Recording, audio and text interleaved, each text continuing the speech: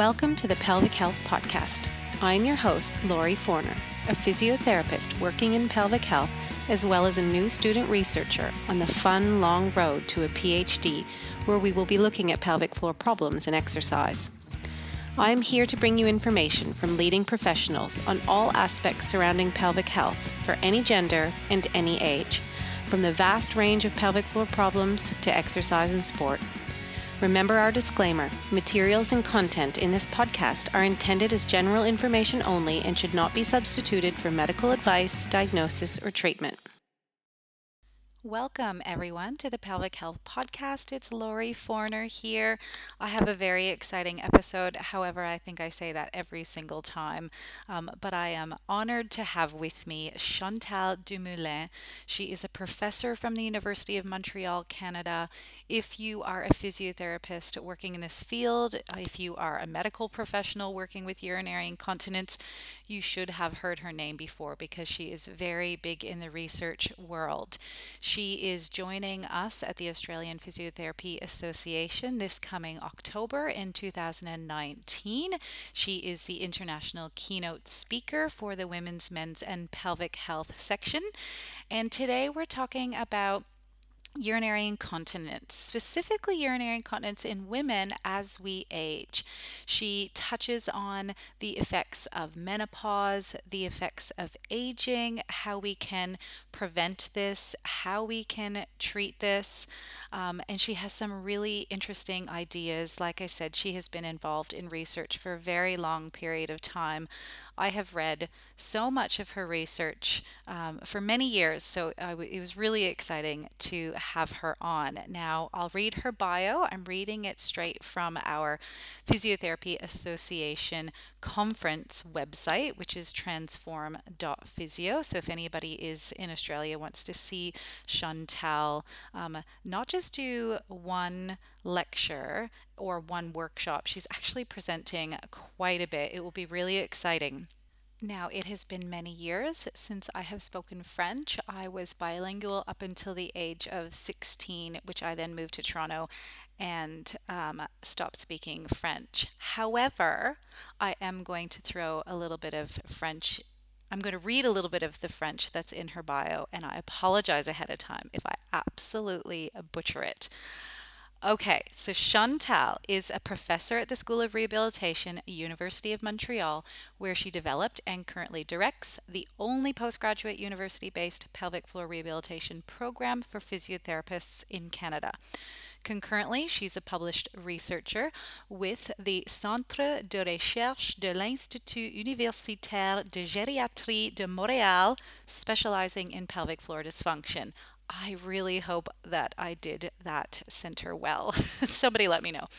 She's also the founder and director of the Center's Incontinence and Aging Laboratory, in addition to acting as the holder of the Canadian Research Chair on Urogynecological Health and Aging.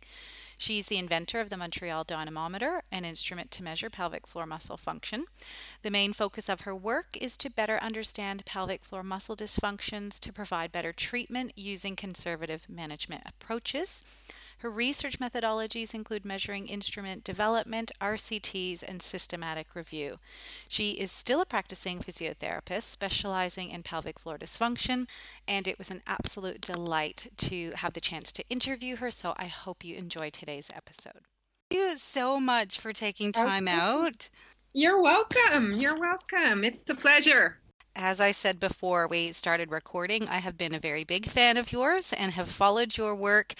You have been involved in so much research and, from the academic side, as far as I can see by looking at all of your work, your main focus seems to stem around urinary incontinence. However, you seem to do everything. What is your kind of favorite part of research and physiotherapy in the world of women's health physio? Well, I agree with you that most that I've been doing is on urinary incontinence.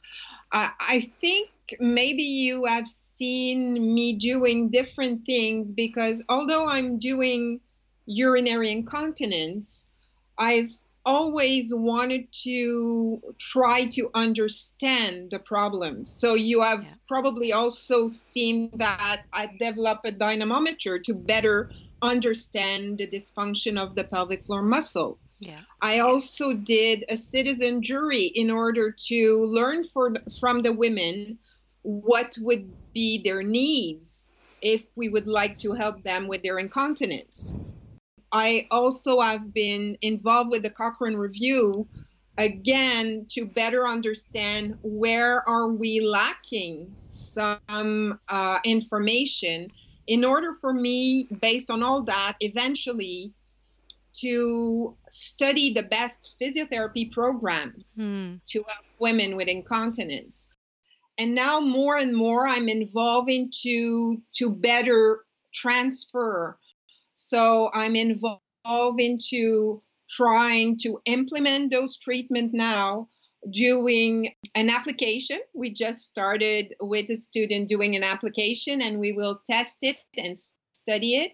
But also, I've been involved in capacity building, trying to develop postgraduate program in order for physio to be more involved with patient with incontinence in order to be able to deliver more these treatment. So I know it looks like I might be all over the place, but it's always trying to better understand, to better treat, to better implement. And maybe another arm, a last arm that I've been involved recently is to better predict, to be able as a physio, initially when you see your patient, to know if the patient is at the right place. Because often the patient are asking, do I have good chance to be trained by physiotherapy? Should I go for surgery? And what we're doing right now in one of our projects is to build a clinical prediction rule in order to be able to identify pre-treatment which women will benefit from pelvic floor physiotherapy in order to, prior to doing the treatment, I've already an idea of which patient will do best. And it could even be used as something that would educate the patient. Let's say your chance to get better or 50% because your BMI is really high.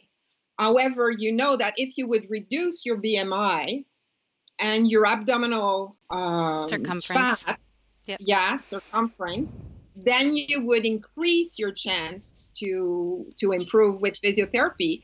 That would be quite interesting because the physio could use that as a teaching tool also. Yeah. Were So you did you do clinical physiotherapy work before getting into research? yes. Okay. Actually, when I graduated from McGill University, I didn't have any interest. Well, I didn't know about pelvic floor rehabilitation because at that time it was not popular. I didn't really learn much at university on pelvic floor rehab. I thought you So were going to say you didn't learn much at all. no, but there was no course on that. Yeah. At least at McGill University, there was none. And I wanted to work with children. So I went to a mother and children hospital, St. Justin's Hospital. And because I was the new physio and that all the other physios wanted to work with kids, they told me, okay, you go with the moms. Starting working there with mothers and pregnancy, and there were over there, it was a French hospital, French speaking hospital. So there was a lot of residents from France who were coming to do their internship. And at that time in France, all the women who gave birth were getting treatment in pelvic floor rehabilitation. So the resident would write to me, do pelvic floor rehabilitation with this patient. And I didn't know what to do. So I decided to go back and do my master's and eventually my doctorate. I did with those women a randomized trial on the effectiveness of physiotherapy in postnatal women with incontinence. And that's when I developed my dynamometer also during my doctorate. at that time, it was not possible to do pelvic floor rehabilitation in the hospital because they didn't have the physiotherapy was given mostly to the kids. They didn't have enough time for pelvic floor rehabilitation in women. So I went in private practice with some of the doctors at that hospital, and I started my practice. And I still practice 1 day a week. Yeah, so I still see women, and I think it's quite important because I like the contact. They teach me a lot about their needs. They teach me about what I should do in my research, and then I bring my research to them. So, yes, I still practice. Which is great because I'm finding now that I've have stepped foot into this new world of research, that there's not a lot of people who are clinicians or were clinicians first, that a lot of people go straight from university into academia. But yeah, I don't know how you find time to do all of the stuff that you do and still treat patients. But yeah, it does help with that. I feel like, developing the questions and knowing where the gaps are and where you really need to focus. Exactly. And I think that maybe it's because I'm someone who likes to do many things. And I think, like you're saying, that one feeds the other. And I always find my answer in the other part of my work. Yes, I still find the time. It's only 1 day a week, but it's enough for me to continue getting in touch with patients. Yeah. Well, I'm glad that I read sort of the gist of a lot of where your research is focused, because it was my take that the majority of it was surrounding urinary incontinence. But then when you started talking, I thought, oh, maybe that's just because I was only reading those bits. But that's why I thought today we could focus on urinary incontinence, but especially in women as they age. Now, I know that urinary incontinence is also prevalent in men, but I thought today we could focus on women as well as aging. Yeah, of course. This is actually my area of expertise. So Oh, perfect. All right. So, if you can talk about the types of urinary incontinence briefly and what you find the prevalence is as we age, and which kind of type of incontinence seems to be the most prevalent, and if there's any specific age groups, or if it's more just as we get older, the prevalence increases. as we get older, yes, the prevalence increase, and this is for different reasons. With aging, you get two kind of phenomenon. You have menopause, which will have an effect, and after that, you also have aging of the muscle, aging of the tissues, which will also have an impact on the pelvic floor. So that's why it increases. The statistics tells us that after the age of 60, there's between 30 to 55% of women who will be having urinary incontinence. Now, the percentage will depend on your definition of incontinence, of course, and depending on the population, but it's quite high and it increases with time. This doesn't mean that it's normal to have that, though. And that's unfortunate because a lot of people think or are being told that, okay, you're older, so it's normal to have incontinence. So, yes, it's more prevalent, but it's not normal, and there's something that can be done. The type of incontinence that is more prevalent with that population is mixed urinary incontinence. So often the women will tell you that when they had their delivery, they were having stress incontinence, but then at menopause and after that, it became more mixed incontinence. And this is because of further weakening of the pelvic floor with menopause and aging, but also because of the changes in the neurology system, which will introduce more of the urgency component. So mix is the most prevalent. And as you know, mix is the most stressful also because it's not only urgency, It's not only when you cough, when you sneeze, but it happens all the time. So this is really a problem. And what we know is that 20 to 25% of those older women have severe incontinence, which means that they have more than 10 incontinence episodes per week. This is quite important. A colleague of mine, Dr. Kara Tannenbaum, did a survey in Canada to ask older women what were the most important health priorities for them. Their answer was osteoporosis, fall prevention, cognition, and incontinence. So incontinence is quite important for aging women. You briefly mentioned that menopause plays a role in this. How exactly does it kind of create these changes in the body that then feeds into the stress as well as the urgency? Yes, obviously, menopause will bring an estrogen deficiency, which will affect different tissues. So it will affect the perineum, it will affect the vulva, the vagina, the urethra, but also the pelvic floor. And what it will mean is that the collagen in the pelvic floor and in the connective tissues will be reduced.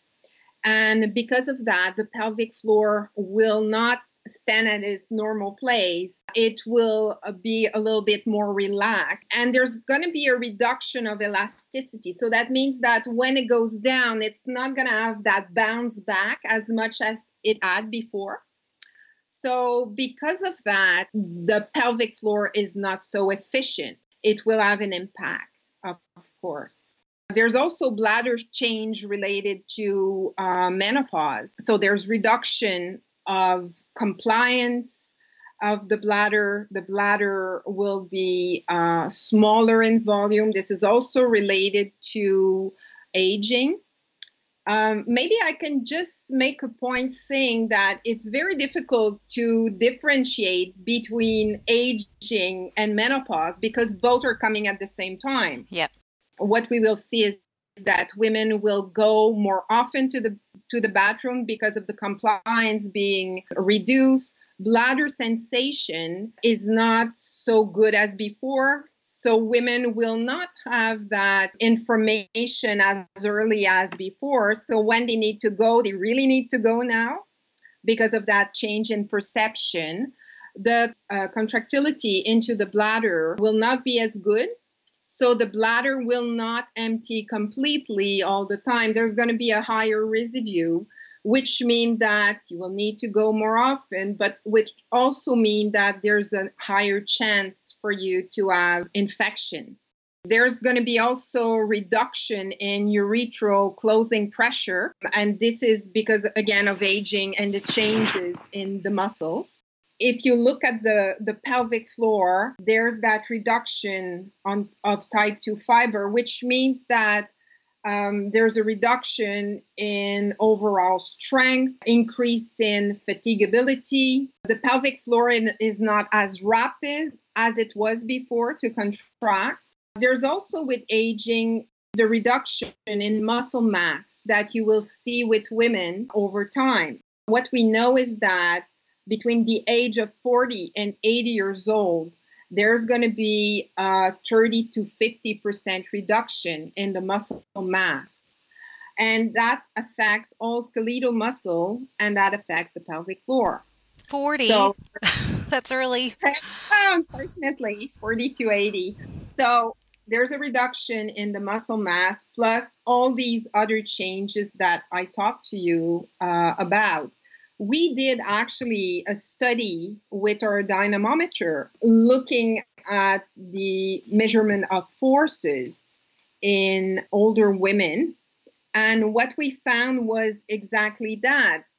What differentiates the older women with incontinence and the older women without incontinence was not necessarily the maximal strength, but it was the reduction of elasticity. In addition to those changes with aging and the changes that we discussed with menopause, I think another point that is very important is the fact that with aging, there is other changes that are outside of the pelvic floor that can have an impact. Hmm. We know that with menopause, there's often an increase in body weight of women. So that increase in weight can also affect the pelvic floor, especially if it's around the waist. It can increase the pressure on the pelvic floor. Also, with aging and with menopause, there's often a higher prevalence of constipation, which again can have an impact on incontinence. I don't know if it's the same in Australia, but in Canada, a while ago, women that didn't want to have baby had an hysterectomy. So having previous surgery, pelvic surgery, with time can increase the risk of developing incontinence and prolapse.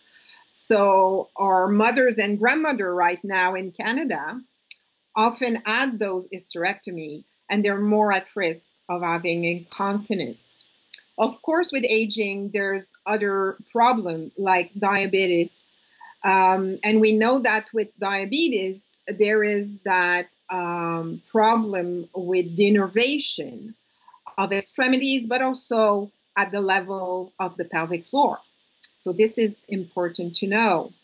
There's often also with aging women, sometimes cognitive decline, and there's also sometimes lower limb dysfunction. So I think that incontinence in aging women is quite different than incontinence in young women, postnatal women, pre and postnatal women, because it involves change at different levels. And I think maybe if I can make a message to the physiotherapist would be that we have to look at incontinence in older women, not only as the pelvic floor, but as an aging person. And we need to look at all those other things in order to get that treatment.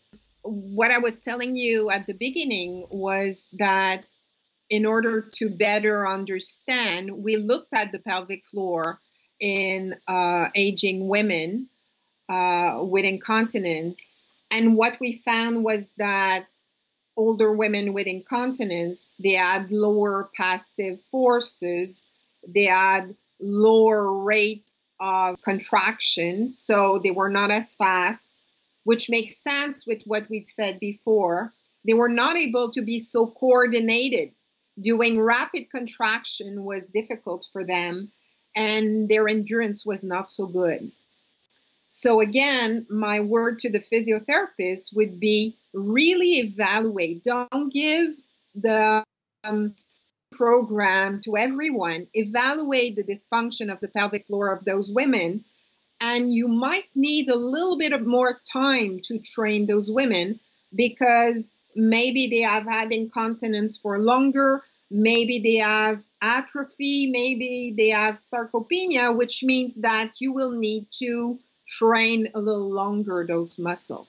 Another study we did was to look at lower limb dysfunction in aging women. And we looked at continent and incontinent older women. And we found that those older women with incontinence had already significantly lower gait speed than continent women.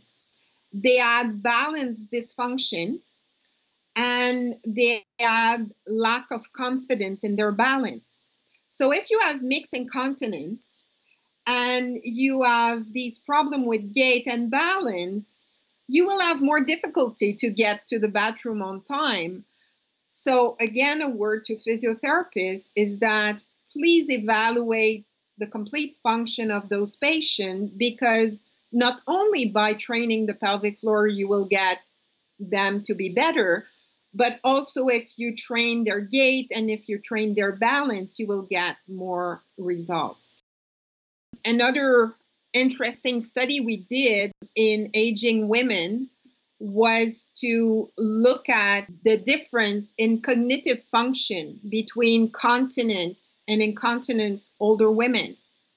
And this was done with some of the neuropsychologists, researcher in our lab here in Montreal. And what we found was that older women who are incontinent, they have problem with executive function tests and divided attention.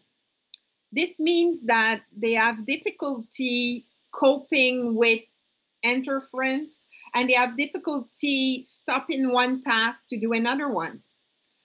So what we found in our research project, what we decided to do in our research program was to not only train the pelvic floor by contracting and relaxing, but trying to put it in context, making those women contract while they're doing something else. And for that, we use the dance. I don't know if you've seen that project, but we use Dance Dance Revolution. Oh no, I didn't. Yeah. Oh, I love that. I love that game. Because actually, we found that they had difficulty doing two things at the same time. And at the end of the program, they knew they were able to contract, but they were not confident they could put it in practice. Putting all that together, that's how we developed our program, which includes some pelvic floor exercise, some balance and lower extremity work, but also some dancing, because we want them to do two things at the same time. So we had a pilot study with that, and this was done in 2012. The result of that study showed that if you train the pelvic floor, train low extremity, and use those exercise with dance, you will reduce the incontinence, improve gait, reduce the variability in gait, so improve gait, stride time, reduce variability in the walk, but also you will improve their capacity to do two things at the same time. And if you survey those women at the end of the program, they will tell you that now they're confident to do dancing or to walk or to open their legs when they get out of the car, do things like that because they know they can contract their pelvic floor during those activities. So did you have them, so if they were doing one of the dances, did you have them contract it and hold it for a dance, or did you try to coordinate it with the movement as well? First, I have to say that it was progressive, Yeah. okay? Because I think that it's already difficult to do the game. You have to follow the arrows, either front and back, which mimics the walk, or laterally, which mimic an opening of the legs, like a jumping jack or something like that, which is actually very difficult to contract your pelvic floor in these positions. So first, we made them just get introduced to the game. And it was done at the end of our pelvic floor exercise class. So the last 10 minutes, as a reward, they were dancing. Then when they got to be good in that, then we added the second task. So remember, they were having difficulty doing two tasks at the same time. The idea was for them to do the arrows, but eventually during the song, it was not an arrow, it was a disc that was showing up. And when a disc was showing up, they needed to do that step with their leg, but at the same time, they needed to contract the pelvic floor. And the progression of that was to do two movements at the time and a pelvic floor contraction. So there was various things they needed to do, but again, very progressively. Yeah. I don't think it's just older people too that have difficulty with doing two things at once or multitasking. Some younger people have a lot of difficulty as well. Yeah. Well, it's true, but really, this was a problem that Mm, we could demonstrate in older women. And we thought that needed to be more functional in our approach in order for them to be more effective. And like I said, by doing the survey at the end and asking them, they were quite self-confident they could do it. And even some of them, started dancing or started doing those activities because they were confident they could do it after. do you remember what the age group was of that? Which is Oh, going that back, study. it's going back many years now. Yeah, yeah. This is 2012, Yeah. actually, that pilot study. From what I remember, if it was women 65 and up, Okay. I Yeah. would say the average age would be around 78, 70, Okay. 68, 69. Yeah. But we had women 85 and 90 in our group, and everybody got better. Everybody got better. So, And it probably has really important ramifications on a global point for these women who could rush to the bathroom, may have osteoporosis, fall down, and break a hip. Whereas you're not just training pelvic floor so that they can get to the toilet, you're training so much more so that they then are at less risk of falling and fracturing and ending up in hospital, right? exactly. Maybe I can talk to you a little bit about that study that we just finished. We have presented last year at ICS. However, the manuscript is not published. What we did was to study fallers, women who are at risk of fall. And what we know is that 20% of women or about are at risk of fall after the age of 65. And then if you are incontinent, there's 29% of those women that are at risk of fall. So there's something with incontinence there. So what we decided to do was to look at them when they have the urge to go to the bathroom.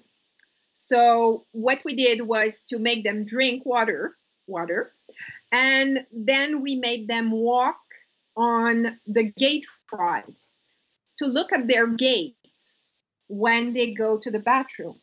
And what you were saying is a woman getting in a hurry to go to the bathroom. Actually, what we found was that those fallers that are incontinent, they walk more slowly than the women that are continent. They walk very slowly and they walk with the hips, the thighs close together, probably because they're trying to retain their urine. So if you walk slowly, but you have a small base, what are you at risk of? Falling. So this is quite interesting, maybe falling back even because you're going so slow.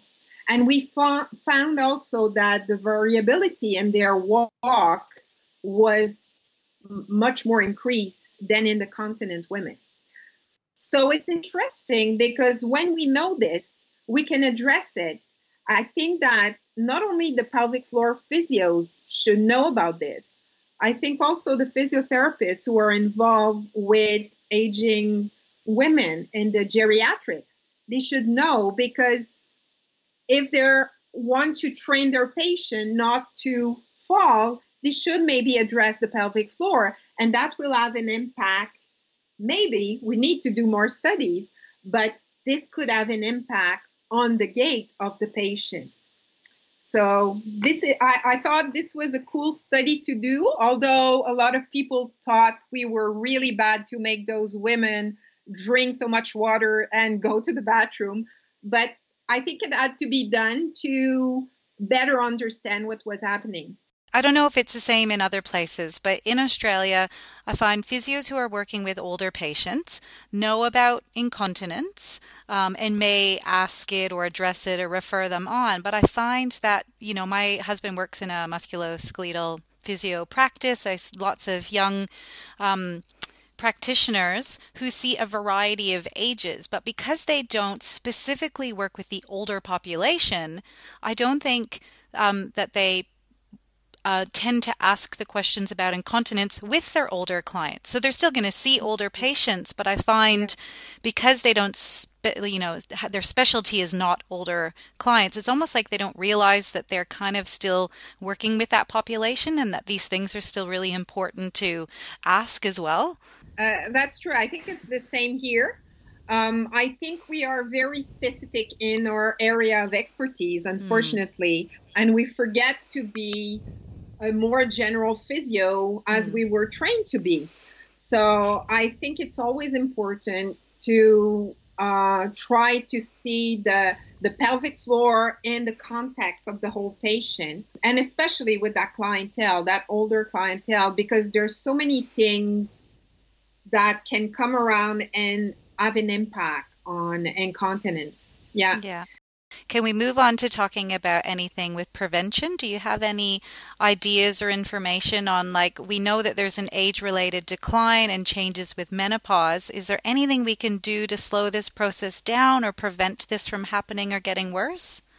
There is one study that was done in the United States that I know of that was published recently, in which there was a kind of a workshop, a 2-hour workshop to aging women, explaining to them the anatomy, a little bit of teaching about pelvic floor, the bladder, talking about the prevalence of incontinence. And also related to that, there was a one-on-one teaching session in which, I don't know if it was a nurse or a physio, was teaching pelvic floor contraction. And what they found, so it was only 2 sessions, a 2-hour and then a one-on-one. And the patient, not the patient, but the women was seen, I think it was 1 year after. I'm not so sure, but I think it's probably 1 year after. And the prevalence of incontinence in the group that were taught this information, the prevalence of incontinence was reduced compared to the other group in which this intervention was not given. So I think that we need to see aging women as we see pre- and postnatal women. I think that the women that come to our treatment in our lab, what they're telling us is that all the women should know about these changes. All the women should know what they can do to prevent it. When we did our citizen jury with incontinent women, they really wanted to know what they could do. If you see my colleagues' research about what is important for aging women, you see that incontinence is one of the topics they would like to know more about. What we did in our lab was that the ladies who could not get in our research projects because they didn't have incontinence, we offered the same program to the community as a preventive program. And it's always full every semester. Women wants to know more about the pelvic floor. So I think there's a need. The women are curious about it. They know it's a problem that is prevalent. And I think that we need to address it a little bit like pre- and postnatal pelvic floor physiotherapy. We should, because we know that the population is aging. We know that the prevalence is high. So by doing prevention, and according to that study, it appears that it could help. However, there's only one study. So I think we need more, but I think it would be a great idea. Certainly the women ask for it, and the data that we have support it. Is this what your application that you were talking about earlier has to do with? Yes, actually, remember I told you about that study in 2012, which was the pilot study. Since then, we have moved on to a non-inferiority randomized trial comparing group intervention with our approach, comparing that to individual physiotherapy intervention. And it was very popular in Montreal. So we had 362 women participating.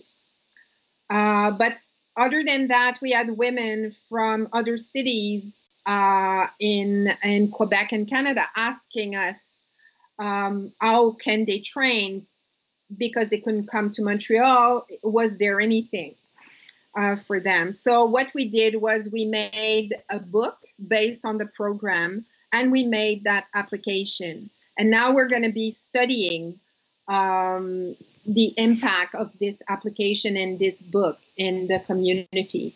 And yes, it will probably be used by women that just want to have prevention, but also by women who have incontinence and maybe they're too far to come to a program.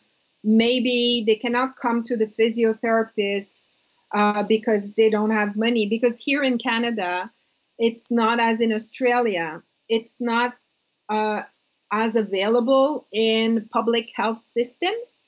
It is still more in the private practices, unfortunately. And often women, older women, because they're retired, they don't have the money to pay for treatment.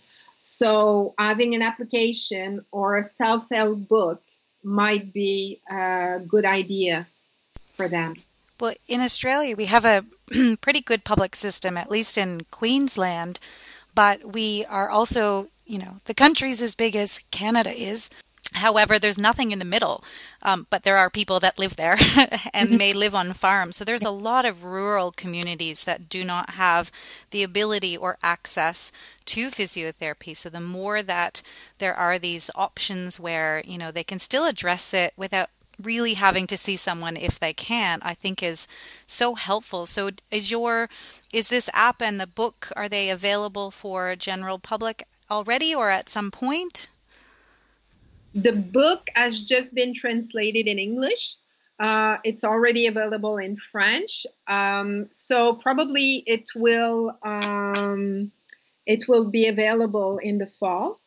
And the application, we just started it.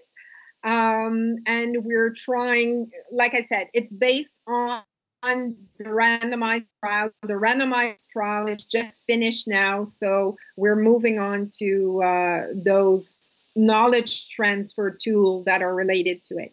So probably the application within a year, it should be available. Oh, that's good because I'm realizing this whole research to practice takes a really long time.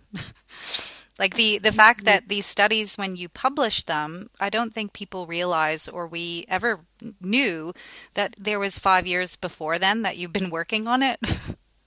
Yeah. And actually more than that, because like I said to you, from the start, when I started my practice, and when I started my research in aging women, I first looked at the force of the pelvic floor, and that helped instruct the program that we build into a pilot and then in the randomized trial. So you're right, it takes a long time, and hopefully we want it to get to the patient to make sure that we will have an impact in the practice. Yeah.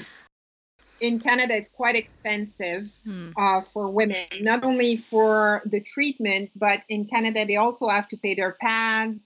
I think that in Australia, you have the chance of government paying for that. It impacts quality of life. We know that for incontinent women, but also older incontinent women will reduce their physical activity and they will reduce their social activity. And this is quite a problem because what we see is those women doing less activity, they will increase their weight, they will increase the diabetes. So it has an impact on other problem, chronic problem in older women. So when we address incontinence, we actually address more than incontinence. Um, Decrease in social activity is quite important because as they get older, you really want to have interaction. And we know that incontinence is related to depression. It's related also to cognitive decline because you're not stimulated. So I think it's, like I said, it's more than incontinence. It should be addressed.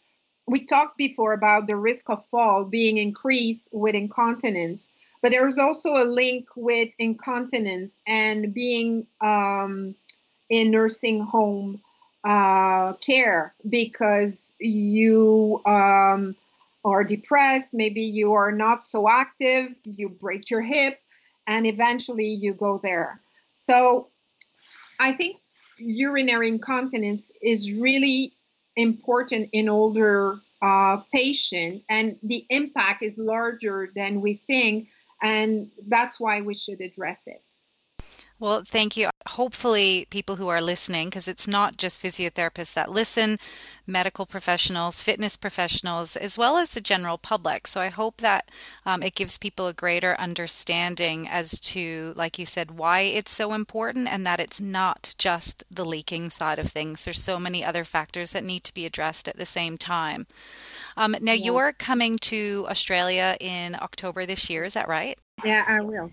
So you're coming to our Australian Physiotherapy Association conference, and you are a keynote speaker, if I am correct. Is that right? Yes, Yes. I think so. You're doing a workshop, you are doing some lectures. So what are you coming to talk to us about? Well, I will be talking about urinary incontinence in aging women. I will be talking about better understanding what are the problems to better treat, a little bit about what I talked to you about, and even more Yeah. because I will be giving the result of that randomized controlled trial. So I will be talking about our experience here in Montreal with those aging women. So that's one thing. I will be talking also about why urinary incontinent women are at higher risk of fall. Again, a little bit of what we talked about with more expanded more. And it's going to be not only for pelvic floor physios, but for physios in geriatrics. Yeah. I will also talk about a specific problem in aging population. So I'll be talking about our experience with women who have genitourinary syndrome of menopause. We have a couple of studies looking into that and the impact of pelvic floor muscle training on this very prevalent problem. Actually, 50% of older women have genitourinary syndrome of menopause. I'll be talking in that section also about gynecological cancer. I have two students that have been looking at the pelvic floor changes in this population and who have started to work on intervention for those older women. And finally, I will be talking about the latest evidence in pelvic floor rehabilitation. And this is because of my involvement in the International Consultation on Incontinence and the Cochrane Group. So I will be talking about latest evidence. You're also doing a workshop with Jenny Kruger, is that right? I'm doing a workshop, yes. Part of it will be for you and others to come and do the Dance Revolution. Oh, nice. Oh, that's exciting. Yeah, we're going to be doing a workshop, and we're going to be doing the practice in our exercise class. Okay. Oh, that is fabulous. I am really looking forward to it. Are there any other trips to Australia planned, or is this kind of the main one over the next year or so?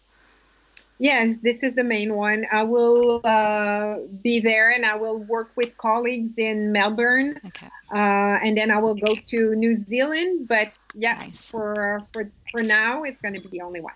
Thank you again so much for your time. I cannot wait to actually formally meet you in person in October. Perfect. Okay, so I'll see you in October. Yeah, have a Thank good you very much. night.